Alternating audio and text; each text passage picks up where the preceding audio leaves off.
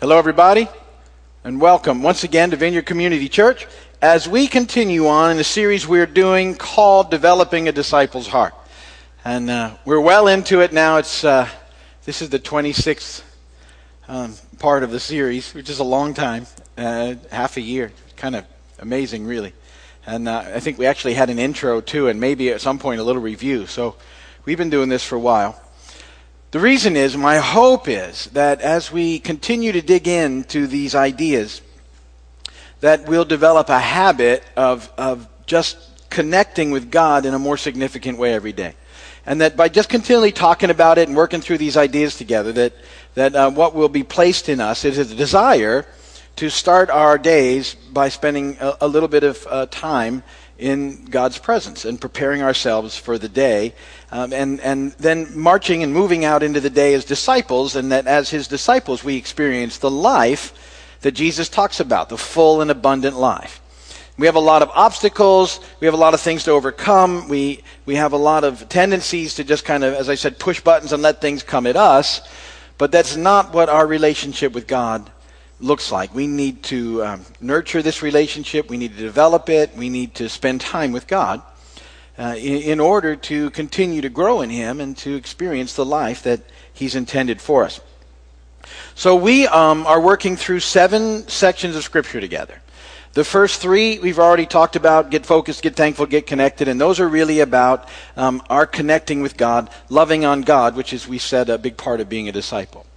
And then the following 3 are get dressed and get encouraging and get her done. And these are moving out into the world, preparing to move out and going out and, loving on people, which is a big part of being a disciple, loving others.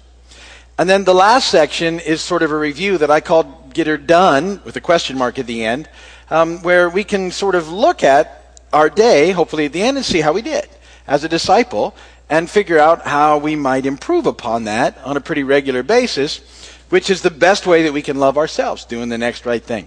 And so that's the idea behind these sections of Scripture. And we're going to start talking. We started talking last week about getting encouraging, and we're going to continue that discussion today. We're looking now at 1 Corinthians 13, verses 4 through 8. And we talked last week about love being patient, and today we're going to talk about love being kind. And so we'll get into that in just a second. But I have a little story for you. Actually, you'll be happy to know that last night when the recording didn't work, I shared some random thoughts which really were not very well received. So I decided, and you're going to be happy about this, not to do it again. So I dug into the archive early this morning after my time with the Lord, and I saw this, and I thought you probably won't like this either, but at least I got a shot at being better than last night. In his class lecture, a linguist professor, that's funny that I said that word linguist wrong. Linguistics professor, there we go. There's some deeper funny there. Okay, was explaining the double negative.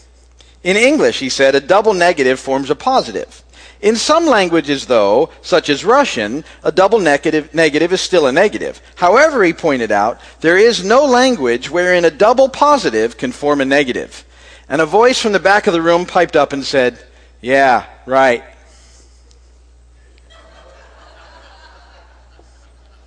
Yeah, right. Whew. And that was 10 times better than yesterday, I promise you. Thank goodness. Scripture reading. Perfectly placed. Ephesians 2, 4 through 7. This is out of the Message paraphrase. It says this: "Instead, immense in mercy and with an incredible love, God embraces us. He took our sin-dead lives and made us alive in Christ. He did all this on His own with no help from us. Then He picked us up and set us down in highest heaven in company with Jesus, our Messiah. Now God has us where He wants us, with all the time in this world and the next to shower grace and kindness upon us in Christ Jesus." Hold that in mind as we talk about the idea of love being kind. I want to look at the kindness of God to us and how that kindness should flow through us into the lives of others. 1 Corinthians 13, 4 and 5 is what we're looking at now. Love is patient, love is kind, it does not envy, it does not boast, it is not proud, it is not rude, it is not self-seeking, it is not easily angered, it keeps no record of wrongs. When Paul wrote these verses under the anointing of the Spirit, he used a technique wherein he introduced an idea and then he defines it later on in the verses. And last week we said, because he starts with love is patient, love is kind. And then he defines love being patient by saying that it doesn't envy, it doesn't boast, and it isn't proud. We looked at that last week. The love is kind part is defined in 1 Corinthians 13:5, where it says it isn't rude, it isn't self-seeking, it isn't easily angered, and it keeps no record of wrongs. And so that's what we're going to talk about today. Love is kind. First point in your notes, love is kind. Now, I said I wanted to talk about the kindness of God first because that's how this all starts. And the kindness of God is the steadfast love that maintains relationship through gracious aid in times of need. God displays his kindness to us by constantly showing us and giving us his grace in the midst of everything that we're going through in our lives. Ephesians 2, 4 and 7, these verses again, but this time out of the NIV. But because of his great love for us, God, who is rich in mercy, made us alive with Christ, even when we were dead in transgressions. It is by grace you've been saved. And God raised us up with Christ and seated us with him in the heavenly realms in Christ Jesus, in order that, in the coming ages, he might show the incomparable riches of his grace, expressed in his kindness to us in Christ Jesus. So God is pouring out his kindness upon us, demonstrated to us in Christ Jesus and in all that Jesus has done for us and continues to do, including what he did for us at the cross. Now, how does that kindness flow through us? And what does it look like? And so kindness as a human virtue, as it is to flow through the life of disciples, is a helpfulness to others prompted by an experience of God's redemptive love. The kindness of God shown to us then flows through us as we respond to what he's done for us on the cross, what Jesus has done for us on the cross. In us, then, it should promote or give us a willingness and a desire to help other people, to love other people well. That's what kindness is all about. Colossians 3:12. Therefore, as God's chosen people, holy and dearly loved, clothe yourselves with compassion, kindness, humility, gentleness, and patience. See, we're to clothe ourselves with this idea of the kindness of God flowing through us.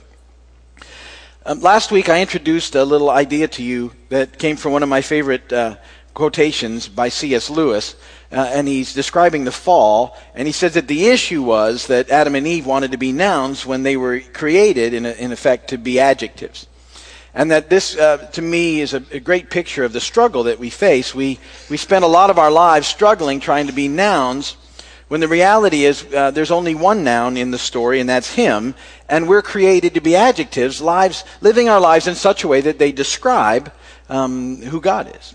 And that when we figure that out and quit struggling to try and be nouns in our own story and be the adjectives of his story, we actually fit into the place we were created for, and we begin to experience real life.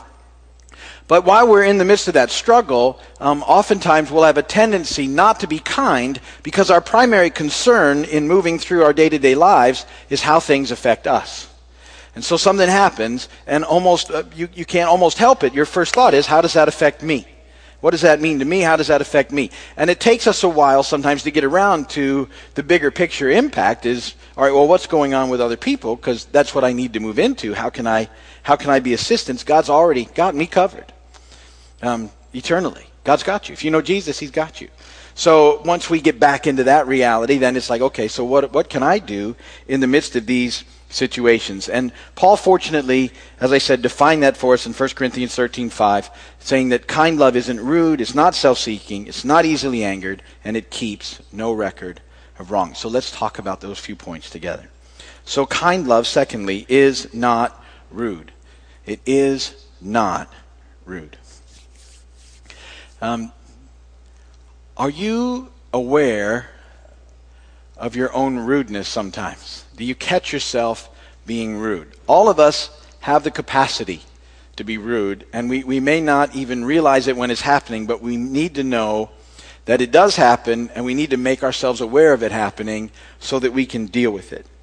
And it happens in lots of ways. Again, it's a lot of times it's the struggle of we're very much involved in sort of being the noun of our own story, and we see things that are messing with that in some way as problems and frustrations, and one of our responses is to snap back in rudeness. Rudeness takes on a lot of forms, but it happens. And I would say that we live in a very rude culture.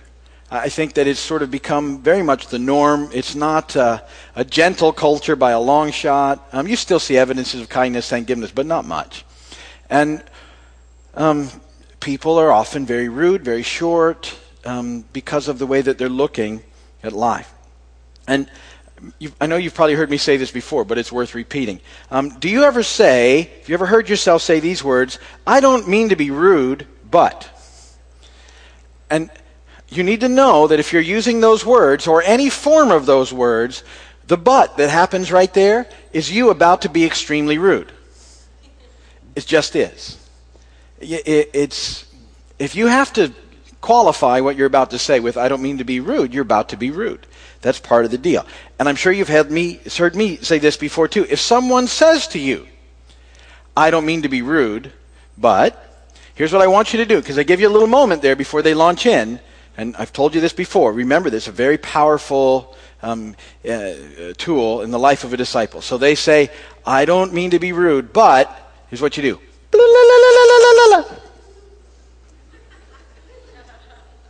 Why would I do that? You're actually helping them to catch themselves being rude. They won't get it that way. And what you just did seemed probably very rude to them. Well, that was rude. No. I was helping you. So, look, when you feel the need or the urge to be rude, you need to quit looking to blame what's going on someone else and ask God to do a quick check on what the problem is. There's a problem. That thing that's in you is being triggered by something. It's usually you. And most of the time, it's because things aren't going the way you want them to, and so you're going to snap back. We have a tendency to really, I see this often happening with people that are in positions where they're serving us in some way. People are always rude to those people. I'm shocked, really, at the level of rudeness that people have on Winn-Dixie cashiers, McDonald's counter workers, drive-through people, you name it, waiters, waitresses. I'm constantly shocked at how people who seem normally to be, pretty on top of things will just totally change on people that are there to take care of them. And because it's, if their experience isn't exactly what they expect or want, they get rude. And so we have to be really careful with this. Those are the people that are serving you in some way. You should be going out of your way to encourage them. Even if things aren't going the way you want, you need to make sure you take care of them the best that you can. They should never be your targets, ever. They should be the people you're going out of your way to encourage. We live in a very service-oriented area, and so we've got to be really good with this. There's a statistic that a lot of people in the service business don't want to work on Sundays, and particularly Sunday lunch. And the reason isn't that they want to go to church. The reason is they really don't want to wait on church people, which is a really sad commentary on us, because statistically we're very rude and we don't tip very well. That should be completely the opposite of how we should be perceived when we're out in the world around us. We should be the kindest people and we should be the most generous. We just should be, but we're not. And so we need to think about that. How are we treating the people who are taking care of us? And what does that look like? I like this from the Proverbs. This is Proverbs 30, 32, and 33 out of the Message paraphrase. It's paraphrased, but I like it. It says, if you're dumb enough to call attention to yourself by offending people and making rude gestures, don't be surprised if someone bloodies your nose. Don't you love the paraphrase? If you're dumb enough to be rude, don't be surprised if something happens. This shouldn't be a shock, because that's what we're doing. Churned milk turns into butter. Riled emotions turn into fistfights. So we got to really work on our rudeness. Point 3, kind love is not self-seeking. It's not self-seeking. Philippians 2, 3-5, again in the Message paraphrase, don't push your way to the front. Don't sweet-talk your way to the top. Put yourself aside and help others get ahead. Don't be obsessed with getting your own advantage. Forget yourselves long enough to lend a helping hand. Think of yourselves the way Christ Jesus thought of himself. I like that. Forget yourselves long enough to help somebody else. Always think of yourself the way that Christ Jesus thought of himself. Think the way that he did. Remember, Jesus being our model for life and ministry shows us what that looks like throughout his life and his ministry recorded for us in the Gospels. And we see him being very patient. We see him spending time with people, loving people, praying for people, seeing people in the crowd, calling them forward so he can be with them. And that needs to be what we're shooting at. That it's not all about us. That we're not so self-focused. That we can quit thinking about ourselves for a while so that we can attend to the needs of others. I've said this before, but we'll continue to say it. We need to live like he lives, see like he sees, think like he thinks, and serve like he serves. And so we all need to be working on those things and trying to get ourselves out of that role of the noun in our stories and be the adjective in his story. Point number 4, kind love is not easily angered. There's a big one for all of us. Kind love is not easily angered. Now, it doesn't say love never gets angry, because there is an appropriate anger. And Jesus demonstrates appropriate anger in the Scriptures. We see him getting upset with the money changers in the temple. There's an appropriate anger, and that's not what I'm talking about. I'm talking about an anger that pops up, again, because we're the center of the story and things aren't going the way we want. And sometimes we get very easily angered by very, very minimal, minor things. And I'm sure most of you can relate to that. Things will start. It often seems to me they run in, like, there'll be lots of little things that hit you all at once to try and see if it can push the right buttons. And does that ever happen to anybody? Feels like you're being poked. Don't poke the bear. You ever hear that statement? Sometimes it just feels like, and it's like, okay, where am I going to go with this? And really, are these things worth being angry about? Is this really something I need to be angry about? Is there something big enough that I need to move into that? Or is it just this little tiny frustration things? Romans 12, 19 through 21, out of the Message. Don't insist on getting even. That's not for you to do. I'll do the judging, says God. I'll take care of it. Our scriptures tell us that if you see your enemy hungry, go buy that person lunch. Or if he's thirsty, get him a drink. Your generosity will surprise him with goodness. Don't let evil get the best of you. Get the best of evil by doing good. A few months ago here, I got a letter addressed to the church, I opened it up, and it was a letter from one of the neighbors who was complaining about the noise that we make at night. And he said something in the letter, just one of those things that pushes my buttons, is that he said, all the neighbors feel this way. Well, when somebody tells me that everybody feels a certain way, I immediately want to go to, no, they don't, because I know you haven't taken the time to go and talk to all the neighbors to find out that they feel this way. But I would have taken your point in anyway. Anyway, do you see where so I'm reading this letter and I'm getting, not that you would, but I'm getting self-righteously indignant. And I'm thinking, who do you think you are? Do you know what we're doing here? Are you messing with us, really? I know you would never think like that. Fortunately, I'm in my car reading this letter. There's nobody around me. I'm reading the letter, and I'm not saying anything, but I can feel myself, and I'm thinking about things that I would like to respond to this letter, and that's all the flesh, see? And then I'm so thankful that God will cut through that. And he sort of calms me down. He says, is there anything valid to it? I'm sure there is. Because sometimes we can probably be a little noisy. And so I thought, here's what we need to do. And this was right at the peak of our season. It was like February, March. And we really make a mess of this neighborhood in February and March and April. We got cars parked up and down the streets. They're everywhere because there's not enough space. And so I am sure we are a great inconvenience to the neighborhood. So I thought, let's be proactive here. And let's legitimize that complaint, and let's see what we can do to kind of cut off other complaints. And so I wrote a really nice letter on behalf of the church saying we really apologize. We'll always try and make sure that we have all the noise things done by 9 o'clock at the latest, 8:30 when we can, and we'll make sure that we're being aware of the fact that we're sitting in the middle of a neighborhood. And so I apologized and sent a letter. And then that Saturday, we got together cupcakes and cookies. I had some of you make these things. And we brought them in, and we put them on nice decorative plates with fancy wrap and ribbons. And we made a bunch of them, and I had Fran go with some folks, and they took them to all the neighbors. We took them all neighbors and just said, hey, we're from the Vineyard. We want to bless you guys. And two things happened out of that. One, the person actually wrote the letter, sort of hung his head and said, I never should have written that letter. I was just having kind of a bad day, and felt bad about it. Number two, the next day, which was a Sunday, at least 6 of our neighbors that we know of came to church for the first time because of the cupcakes and cookies. So, So you see, sometimes you get where that could have gone in a completely different direction. If I'd have followed through on that first little thing that I was feeling, it would have been a much different situation. We'd have been in turf wars by now, probably. Who knows where that would have gone. But kindness is always the best way to go. And figuring out what that looks like is what we need to do. So, always figure out what that looks like and make sure you're not being easily angered about things that don't matter. Point number 5, kind love keeps no record of wrongs. I like the paraphrase of this verse.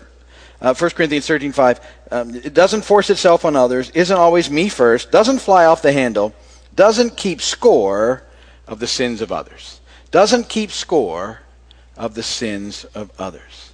I like that. That's a great picture to me. It reminds me of the sin scale that we've talked about, but it just doesn't keep score. Kindness realizes that all of us are a mess and we're all making mistakes, and we appreciate the fact that God forgives us and that we ought to be forgiving others and always giving people where we can, opportunities to just keep on moving on with the Lord. If they're sincere of heart and repentant and all those things, that we don't keep track of those things in our lives. In fact, this is how we're supposed to handle it. Luke 6:37 and 38.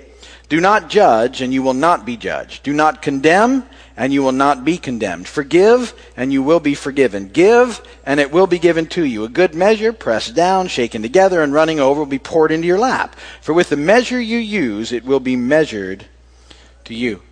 The scripture there is talking about us moving into the lives of people, not judging, but being forgiving, applying grace, kindness, love, and that as you do, those things get poured back into you by Him, which is how we started this whole message.